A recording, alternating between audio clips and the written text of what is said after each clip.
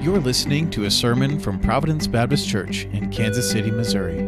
For more information about our church, please visit church-kc.com or come and visit on a Sunday morning. Sunday school for all ages starts at 9 a.m. and our worship begins at 10:15. Thanks for listening. Okay, join me in your Bibles, if you would, please, in 1 Corinthians chapter 15.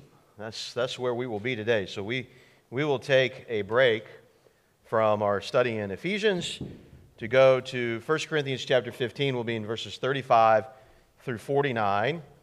And while you are making your way there, allow me to say a couple of things that I wrote down to remind myself to say the first time I stood here before you, but I failed to do it, so you'll have to forgive me for that. So first of all, welcome to those of you who were watching and worshiping with us online. So welcome to you and happy Easter and Resurrection Sunday to you out there.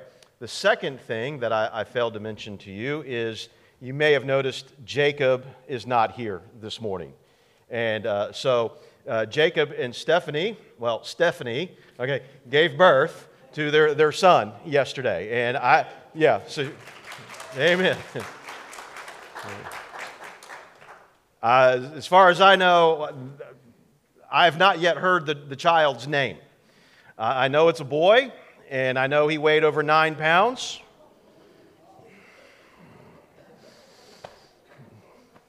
So anyway, so there's that. And I don't know if they're going to call him Mephibosheth or what they're going to call him, but if they're looking for an Old Testament name, that one gets my vote. So in any case, if you have an opportunity to maybe send a text or a call, congratulations to Jacob and Stephanie. Reach out to them and do that. So anyway, with that out of the way, let's read God's word so I can get out of the way now, and let's hear God speak.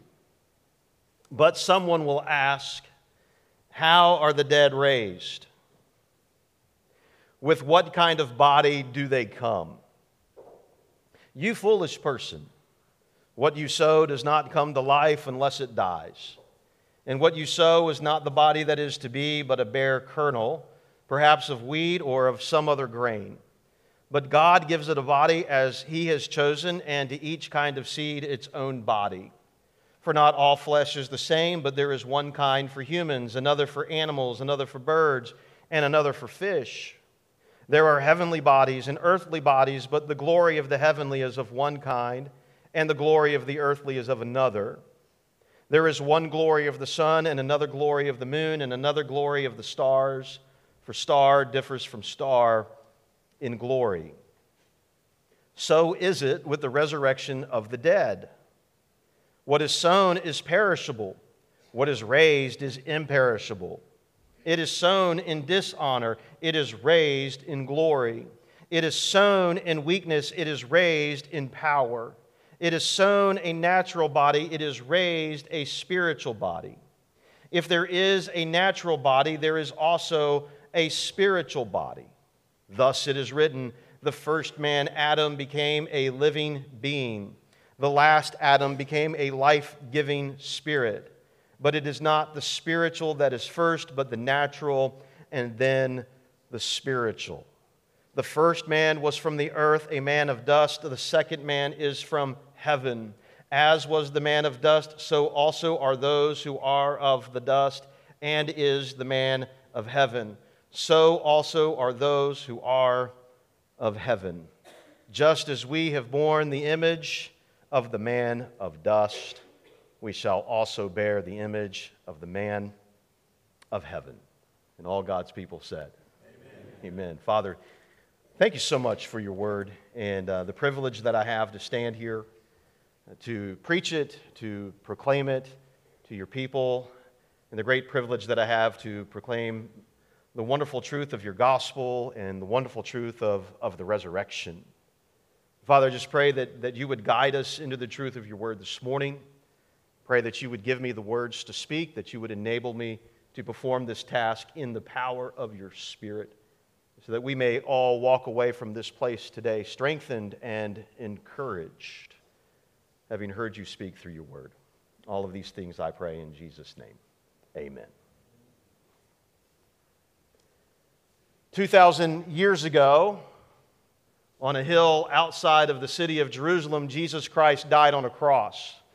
This is an historical fact. I know of no serious historian today who would discredit that. It is an historical fact that Jesus died on a cross. Then his body was laid in a tomb.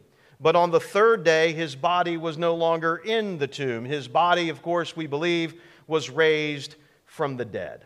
This is the doctrine of the resurrection. The Bible teaches that at the end of time, when Jesus Christ returns, God will raise the bodies of all the dead of all time, just as he raised Jesus' body from the dead.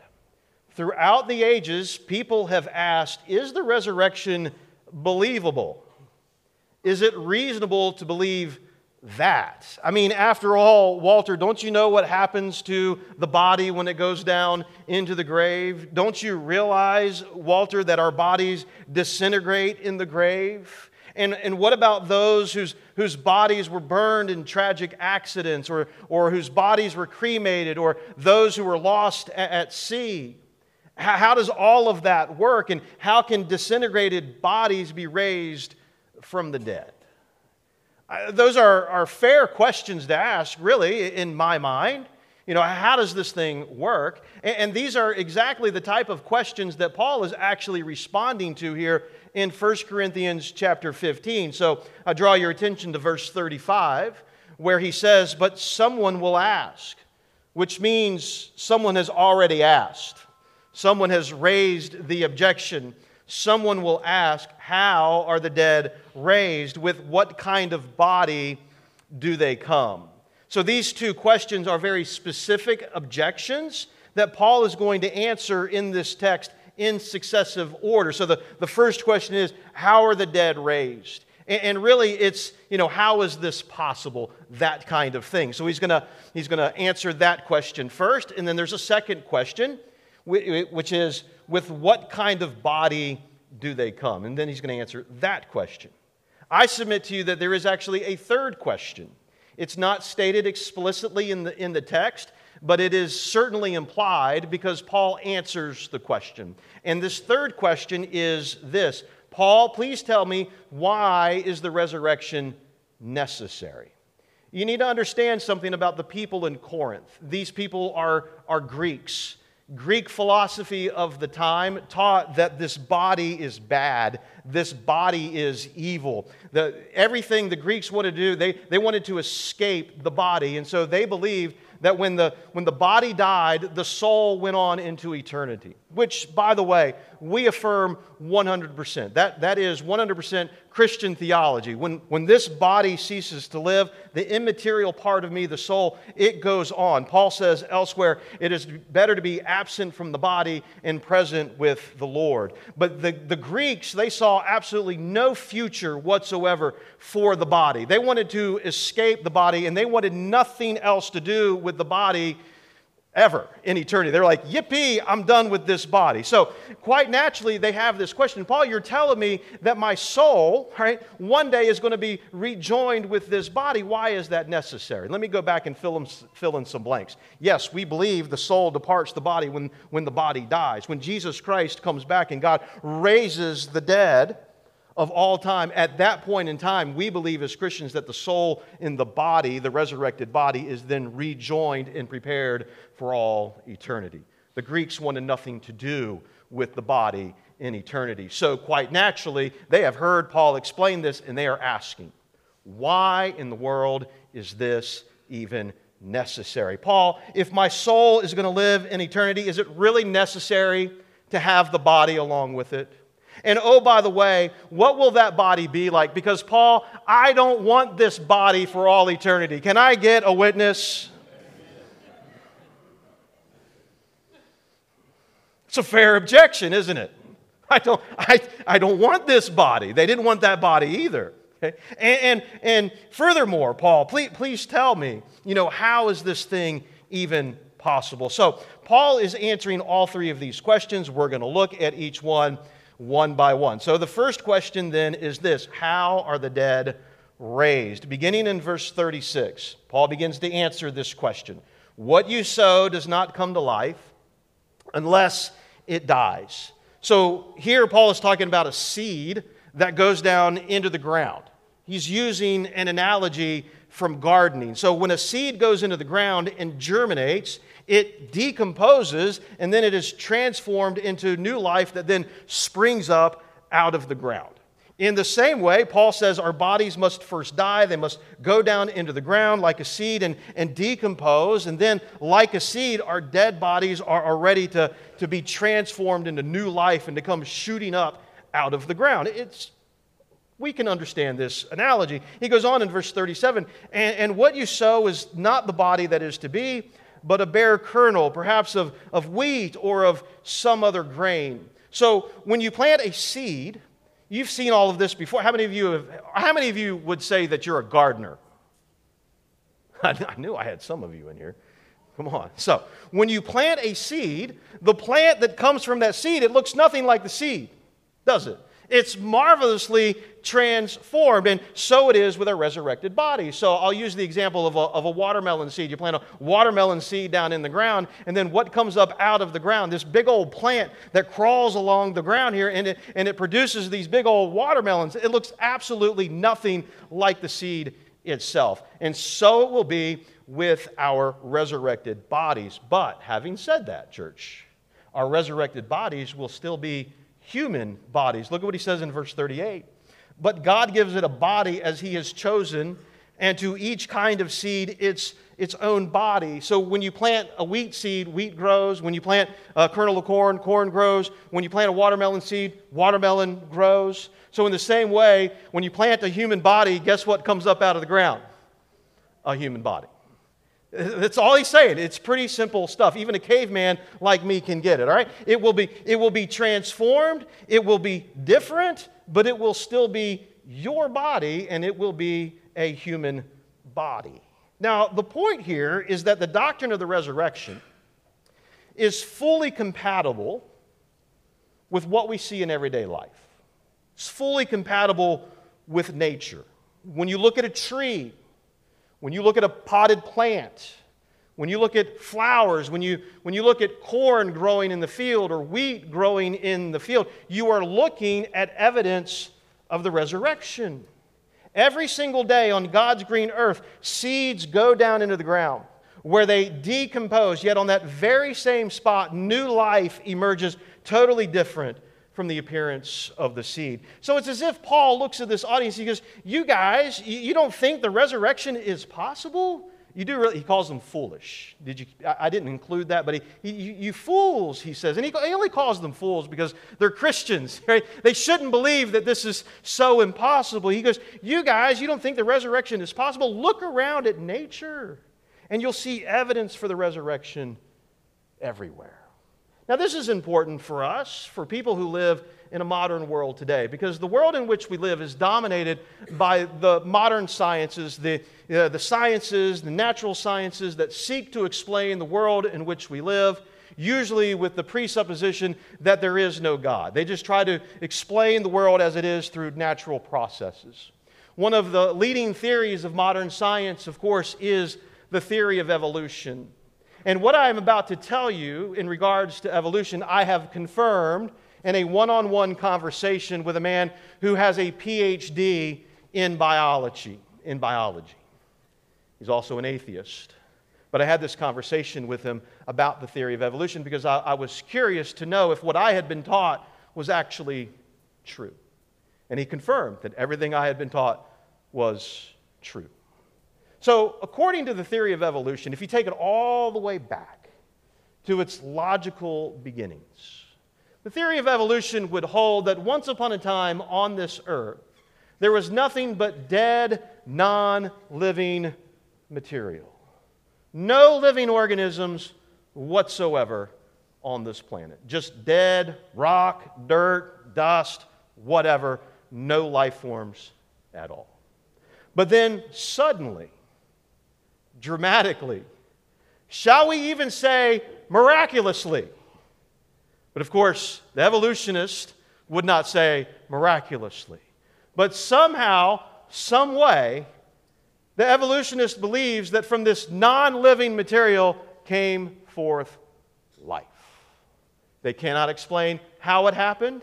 That's why it is just a theory, because it cannot be reproduced in a laboratory. Don't ask them how, because they don't know. But somehow, some way, non-living material brought forth life.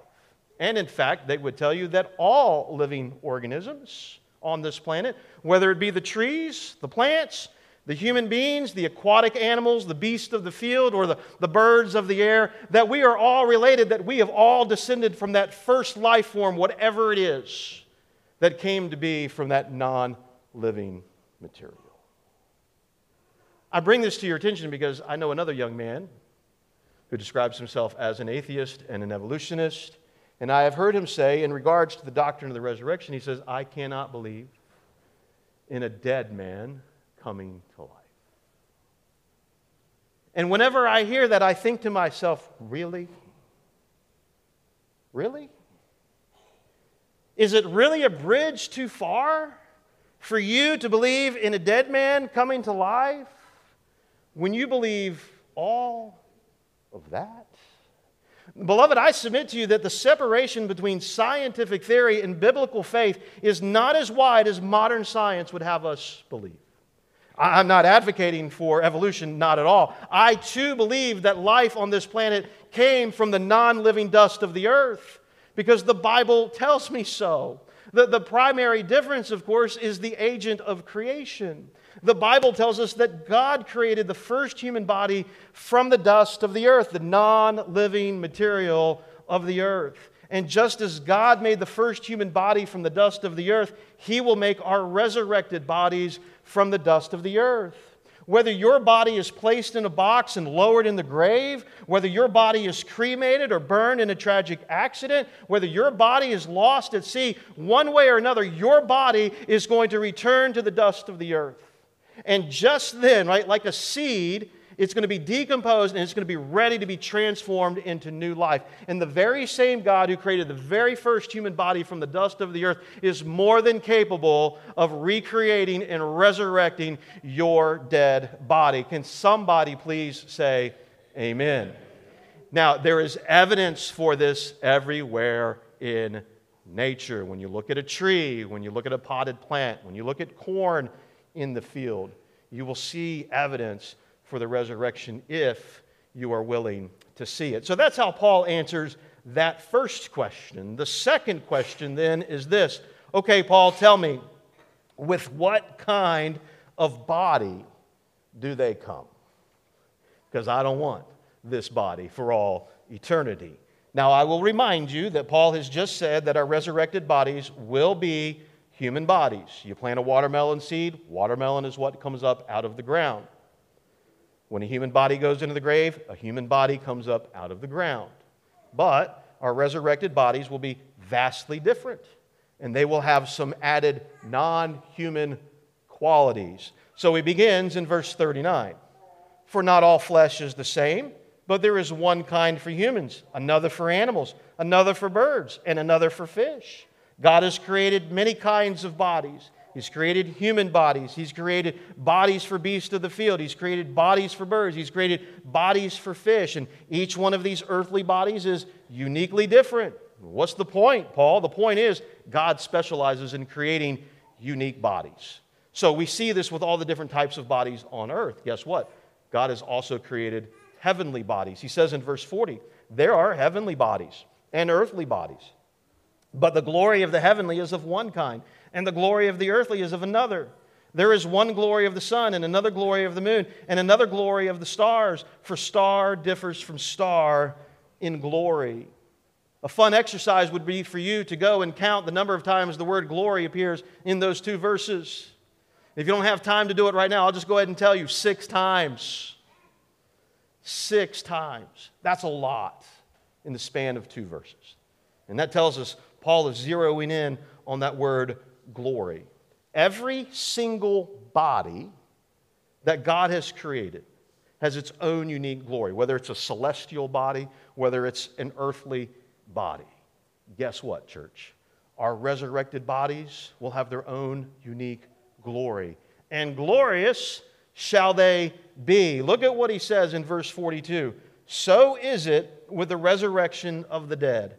What is sown is perishable, what is raised is imperishable. It is sown in dishonor, it is raised in glory. It is sown in weakness, it is raised in power. It is sown a natural body, it is raised a spiritual body. Are you ready for some good news this morning? Yes. Okay, good. Here it is. Your resurrected body will be vastly different from this body in at least 4 unique ways. First of all, Paul says, it will be imperishable. So this body that I have and the body that you currently possess, it's perishable. Like the milk in your refrigerator.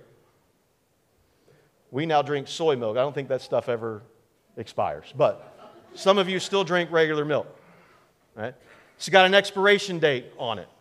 No, it's almond milk, isn't it? Yeah, it never expires. It's good for months, okay? But regular milk, it's not that way. If you're still drinking regular milk, that thing's got an expiration date on it. Your resurrected body, imperishable. No expiration date whatsoever. It will be immune to death and decay. Oh, how glorious that will be. Secondly, the resurrected body, it will be honorable. Paul mentions that our dead bodies are sown in dishonor. What does that mean? Does that mean that our burial process, our funeral process somehow is dishonoring to the body? That's not what he intends there. But think about what we do with a burial. At burial, we commit a lifeless body out of our sight, don't we? Because no one wants to look at a decaying body, a decomposing body. No one wants to look at it. No one wants to smell it. Speaking of expired milk, when was the last time you checked whether or not it had been expired by opening it up and taking a whiff of it? You don't like to do that, do you? It's much better just to read the date on the card. Yeah, that's out of date. Let's throw that away. No one likes to look at a dead body. No one likes to smell a dead body. So we put it out of our sight. But our resurrected bodies will be gloriously remade. It will be something to behold. It'll be something to look at. Hallelujah. Please, come, Lord Jesus. Let me have this now. But that's not it for now. It'll be something truly worthy of honor. Third, it will be powerful. He says this body is sown in weakness, but the resurrected body, it will be raised in power. Let me tell you a little something about my body. My body is weak. And the older I get, the more aware I am that my body is weak. When I was younger, when I was a teenager, I spent my summers toting lumber for a construction crew. We were framing houses, big houses. All day long, I would tote like 2x10s, 2x12s, 3/4-inch tongue and groove plywood, 8x8 posts. I would do this all day long in the hot summer of North Carolina, hot and humid. And then I would go home as if I had just been on the couch watching TV all day. I could pick up my surfboard and go surfing. I could do whatever. I could get up the next day and I could do it all over again and my body felt perfectly fine. Now I might spend 2 hours out in the yard doing some yard work. We had a work day here at the church a couple of weeks ago. I was out there for about 4 hours and the next day I could barely get out of bed. I'm not kidding. Yeah, right? Not kidding. This is not the way it used to be when I was younger.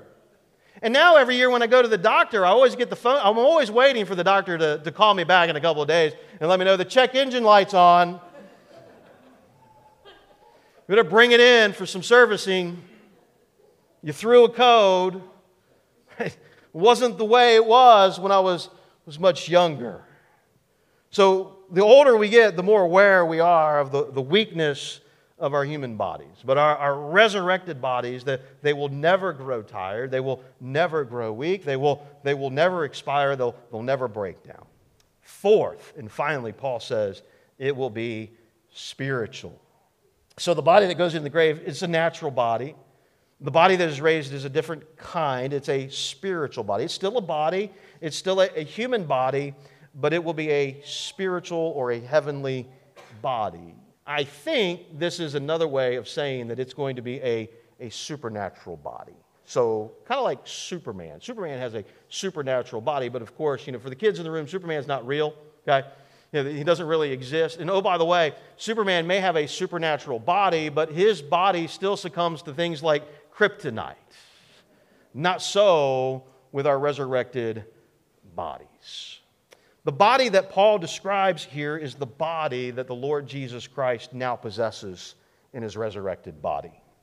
In his life, church, Jesus lived in an earthly body just like my body, just like your body. His body was subject to human weakness like our bodies.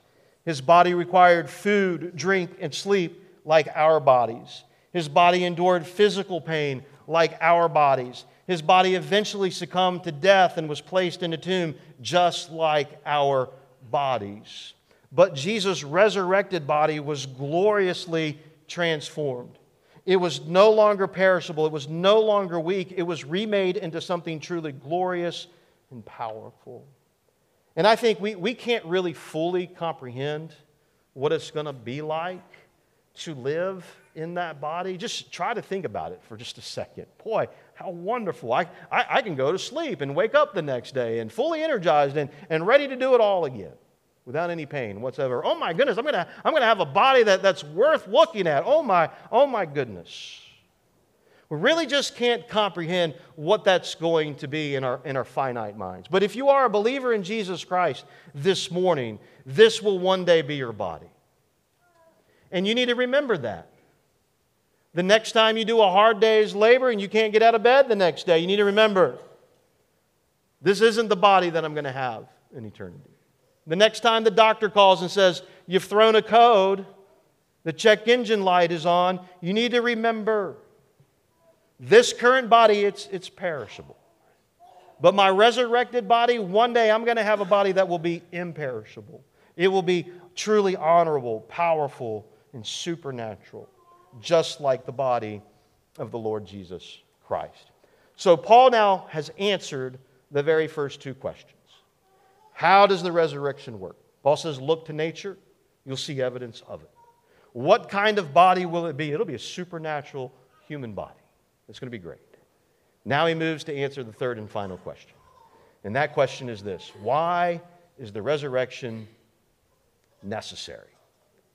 So he says in verse 44, if there is a natural body, there is also a spiritual body. Thus it is written, the first man, Adam, became a living being. Remember, God made Adam from the dust of the earth, and he breathed life into him. The bodies that we currently have, we have inherited from Adam. But the resurrected bodies that we will one day have, they will be inherited from someone else. Verse 45 introduces us to this someone else. The last Adam became a life-giving spirit. But it is not the spiritual that is first, but the natural and then the spiritual. So we live and we die in this natural body of Adam, but our resurrected bodies will be inherited from the second Adam, and the second Adam is simply Jesus. That's all he means here. As Paul continues, now he explains why the second body from the second Adam is necessary. Verse 47. The first man was from the earth, a man of dust. The second man is from heaven. Again, the first man, that refers to Adam. The second man, the man from heaven, that refers to Jesus. Now he finally gets to the meat of it. Thank you, Paul. All right? He says, as was the man of dust, so also are those who are of the dust. And as is the man of heaven, so also are those who are of heaven. Just as we have borne the image of the man of dust, we shall also bear the image of the man of heaven. There's a profound theological point that Paul is making here. And it's not so easy to pick up on. It's easy to miss. It really is. But the point is, because we are human, we inherit certain traits from Adam. On one hand, we inherit this body of Adam, but we also inherit the sinful nature of Adam. When you go back and you read the Genesis account, in Genesis chapters 1 and 3, you will notice that God created Adam in his image. I think that God intended Adam to reflect the image of God in God's good creation, everything that God created, it was perfectly good. Talk about that in just a second. But when Adam fell into sin, he could no longer fully bear the image of God.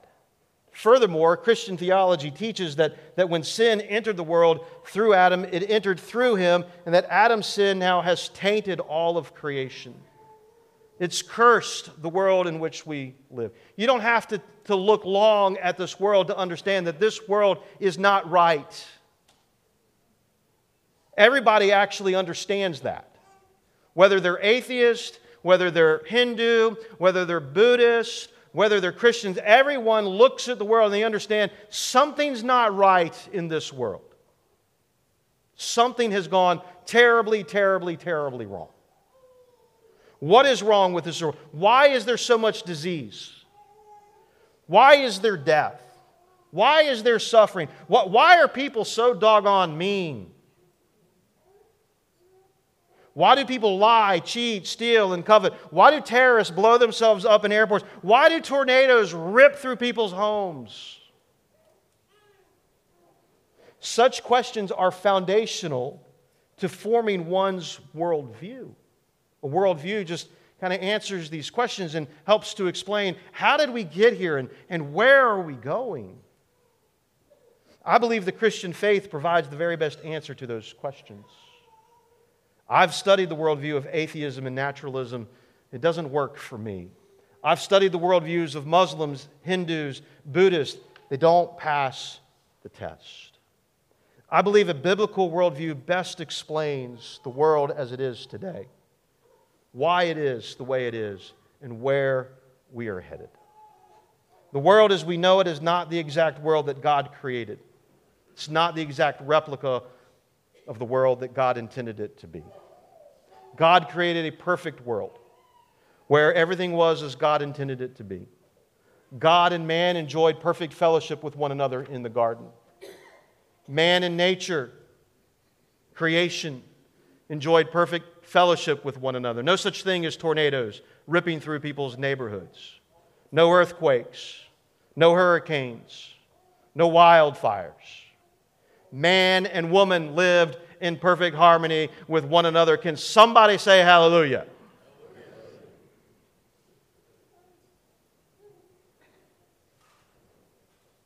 It's not the way it is today, is it? And not just man and woman, just mankind in general. Not living in harmony with one another. That's the world that God created. But when Adam fell into sin and failed to reflect the image of God in all of its fullness, it plunged God's good world into the dark abyss of sin and the consequences thereof that we live under today. The world is imprisoned by the curse of Adam.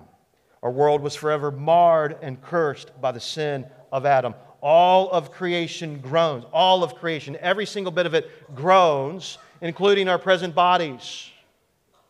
When I wake up in the morning and I'm sore and I'm tired and my bones are aching, that's a direct result. The sin of Adam. This is why the resurrection is necessary. Someone had to reverse Adam's curse upon this world. Someone had to reverse the effects of sin and death upon mankind. Someone had to reverse the effects of this fallen world. Is it going to be you? Is it going to be me? Who was that man? Who could do it? It was the second Adam, the man from heaven, Jesus Christ. That's why He came. That's why He left the glory and perfection of heaven. God took on human flesh. He left it all to come to this earth, to live a perfect and a sinless life, to do what the first Adam failed to do, and to do what you and I could never do.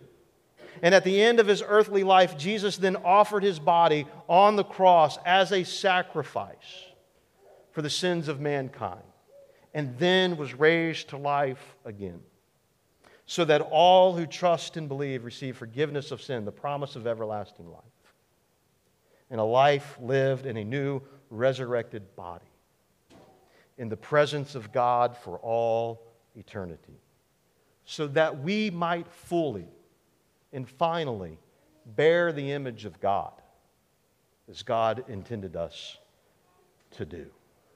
That's why a bodily resurrection is necessary. The second Adam came to undo the curse of the first Adam. Beloved, I want you to behold the beauty and the majesty of Jesus Christ and what He has done for you. Jesus Christ is the only imperishable one. But He became perishable so that we who are perishable might become imperishable. Jesus, the glorious one, He experienced the dishonor of the cross so that we, the dishonorable, might experience glory. Jesus, the all-powerful one, the great I am, the creator God of this universe, He became weak so that the weak might become powerful. Jesus, who deserved life, He experienced death so that those of us who deserve death might experience life and have it to the full. Somebody say amen. Amen. Jesus, the man of heaven, made Himself a man of the earth so that the men of earth might become men of heaven. And after all of that, He died on the cross so all of that might be a reality. Then He rose to life again in a supernatural human body.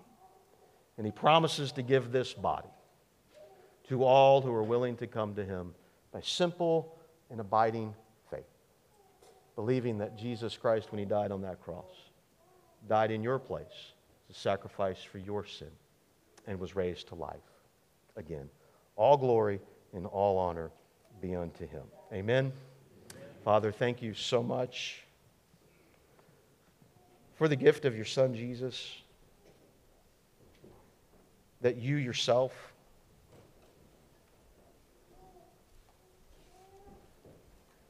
came to rescue us, came to undo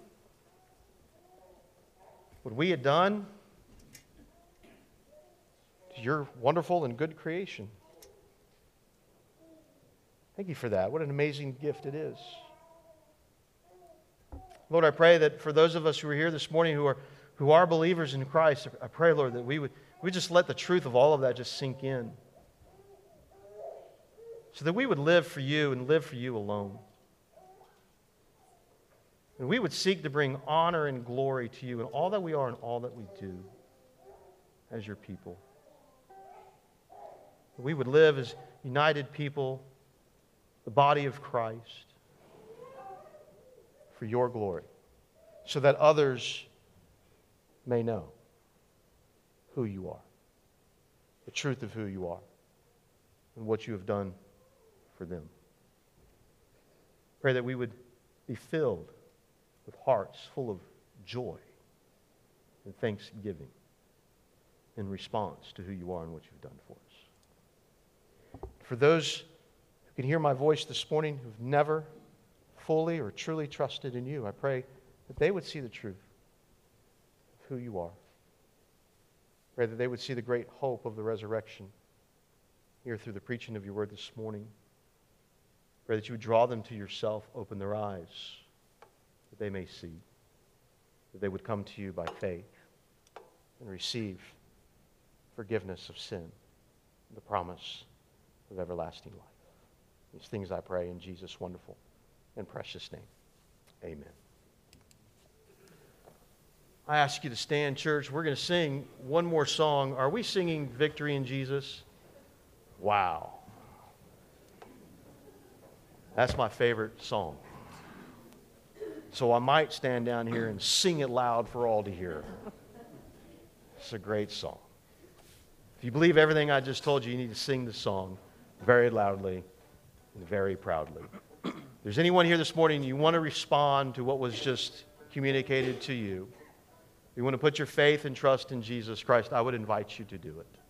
And if you want to talk with me more about that after the service, come up and see me, and we'll sit down and we'll talk about it. But if God is speaking to you, and you've never made a personal decision to trust in Jesus Christ, don't wait. Don't wait another day. Don't wait another minute. Never guaranteed another moment on this earth. Whatever's on your heart, I would encourage you to come.